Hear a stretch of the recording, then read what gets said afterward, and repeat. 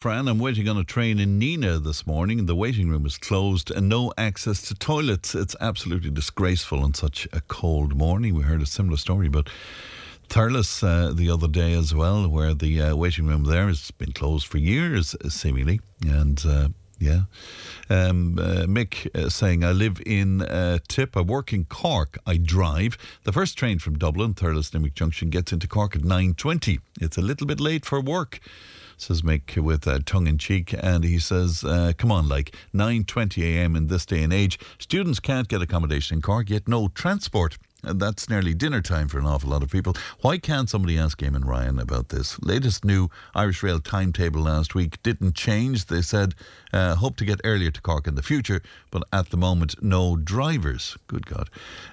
CIE have a survey on board, Fran. Templemore Station is not even listed on the form. Joe was on to us to say that Clough-Jordan and Nina have the J.J. Kavanagh and Sons bus daily to Limerick and Dublin, and it's a great service, says Joe. And somebody else then wondering about the Romanian couple on the street saying, did I hear right? They wanted to smoke inside. Yeah, seemingly that's the case. Somebody else saying, have they a TV living rough? Obviously not, but that doesn't seem to concern them. Anyway, let's talk farming, and I'm delighted to be joined by Katrina Morrissey, editor of the Irish Farmers Journal. Good morning to you, Katrina. Good morning, Fran. And thanks for coming on with me this morning. These new water quality rules, it looks like they'll put the land market into overdrive. Can you explain that to me, Katrina? I can, of course, and obviously farmers are always interested and affected by prices of land, whether it's to rent or to buy.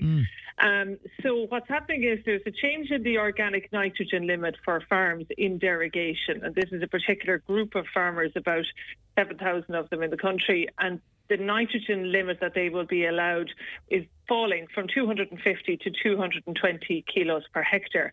That's a technical figure, but to put that in layman's language, they will either have to increase the amount of land for the number of cows that they have, or they will have to drop the number of cows they have on the land that they hold. Wow. So they're the two options. If they rent land, that's obviously going to cost money, and based on an average herd, the IFA who conducted this impact analysis, it was their policy analyst, Ty Buckley, who worked on this. He said that based on an average, it will cost farmers €18,300 to comply with the new nitrogen limit. If the farmers as individuals decide, I want to keep the number of cows that I have, this is what I require for my income, this is what my business is based on, and they go out then into the land market, they are going to obviously increase demand. And when you increase demand, you usually increase price as well. So that would apply to both the rental market and probably anybody who is in a position to buy land as well. They're going to say it is worth it from my farm business point of view to spend money to get this land. Right, but the alternative is to cut down on the herd. Yes. So that's the alternative. If they can't source land, if it's too expensive, they would have to drop down in cow numbers or their herd, the number of animals that's on the land that they hold. It's going to be very interesting to see what happens in 2023, isn't it? We've been speaking over the last few weeks as well, Katrina, about the oversubscription to the Acres scheme and a considerable oversubscription. How is the Minister reacting to that? I'd say the Minister has a problem on his hands, a good problem if you could call it that, I suppose. He has created an environmental scheme that farmers really want to get into. And they have wanted, I suppose, the application numbers are bigger than even we would have thought in the Farmers Journal. We thought maybe 40,000 would be a good application rate for it. In fact, 46,000 farmers applied before last week's deadline. Now, the problem with that is a hell of a lot more farmers than the 30,000 places that have been budgeted for this year. Next year, so the scheme, they will be going in 2023. So the Minister has a problem in his hands. What's he going to do with the 16,000 farmers who have applied over and above what he has budgeted for? If he finds the money for those, is he going to be looking to Paschal Donoghue for extra money, or will he raid the war chest for the 2024 scheme?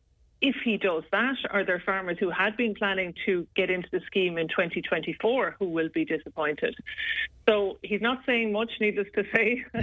He would only say that he is working on trying to get everybody in And he is looking at the challenges of the financial challenge and also the logistics, because these farmers will require support from agri-advisors, and it takes obviously Department of Agriculture personnel as well to manage all of these schemes. Right, but there would be war if he said no to... I think the optics would be terrible for the government. Where all the narrative... Because they came up with this, They did, and all the narrative is farmers must do more for the environment. And here we have 46,000 farmers who put their hand up and said, yes, I will do things like a riparian zone along the river. I will do multi-species grassland. I will reduce my slurry and the way that I put out my slurry. I'll cut back on fertiliser and I will plant trees. These are all of the things that farmers are saying they will do.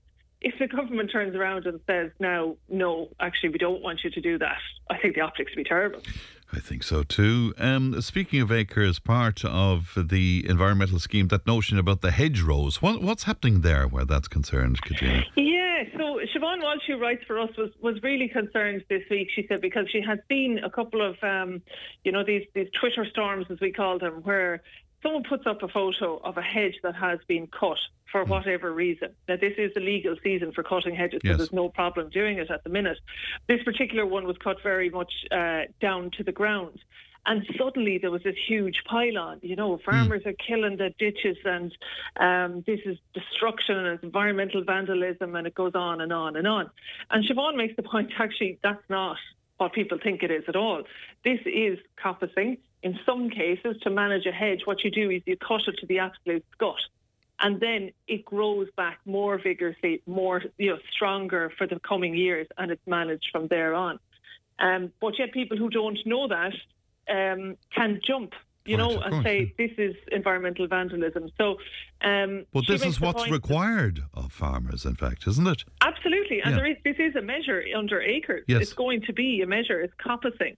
This is the thing that farmers are being encouraged to do. They're absolutely following best practice. And this will have to be done every year. Is that it? Generally, the coppicing will be done. It's very harsh, I suppose, the first year. After that, it's only trimmed. Right, so you get the growth. And not unlike, your garden plants where you cut maybe a rose bush right back to then encourage further growth. So it's something that people are going to see. And the feeling is that it could lead to farmer bashing where it's absolutely not warranted at all. Right, because this is a green initiative. Absolutely. Green initiative is good management of hedgerows. Right.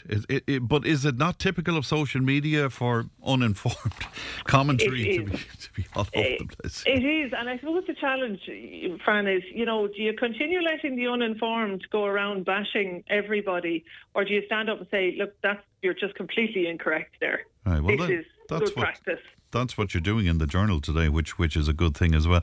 This is a question, again, we would have come across a lot of times, Katrina. If Europe cuts back on animal production and livestock production and all of that, will it just simply migrate to other countries? This is a great concern, isn't it?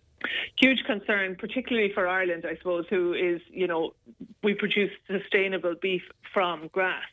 And the argument has always been from Ireland and from other grass-based European countries as well, that if Europe or individual member states within Europe say, no, we don't want this much beef produced in our country, we will cut down on what we're producing, that will not have any effect on what beef is consumed.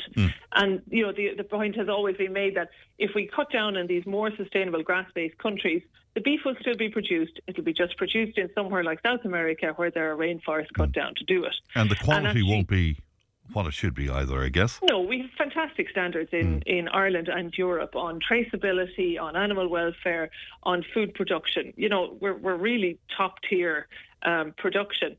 And this new study, which Noel Barden, who was out in Brussels for the Farmers Journal last week, found out about, is an analysis by the European Commission, and it basically confirms what Irish farmers fear, that if Ireland and Europe cuts back on animal production, both the livestock production and the associated greenhouse gases will simply move to other countries.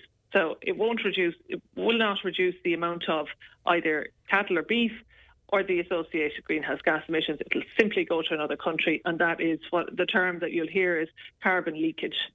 Right, so it won't do anything for the overall picture, but I guess what the government would look at is what it does for our figures here.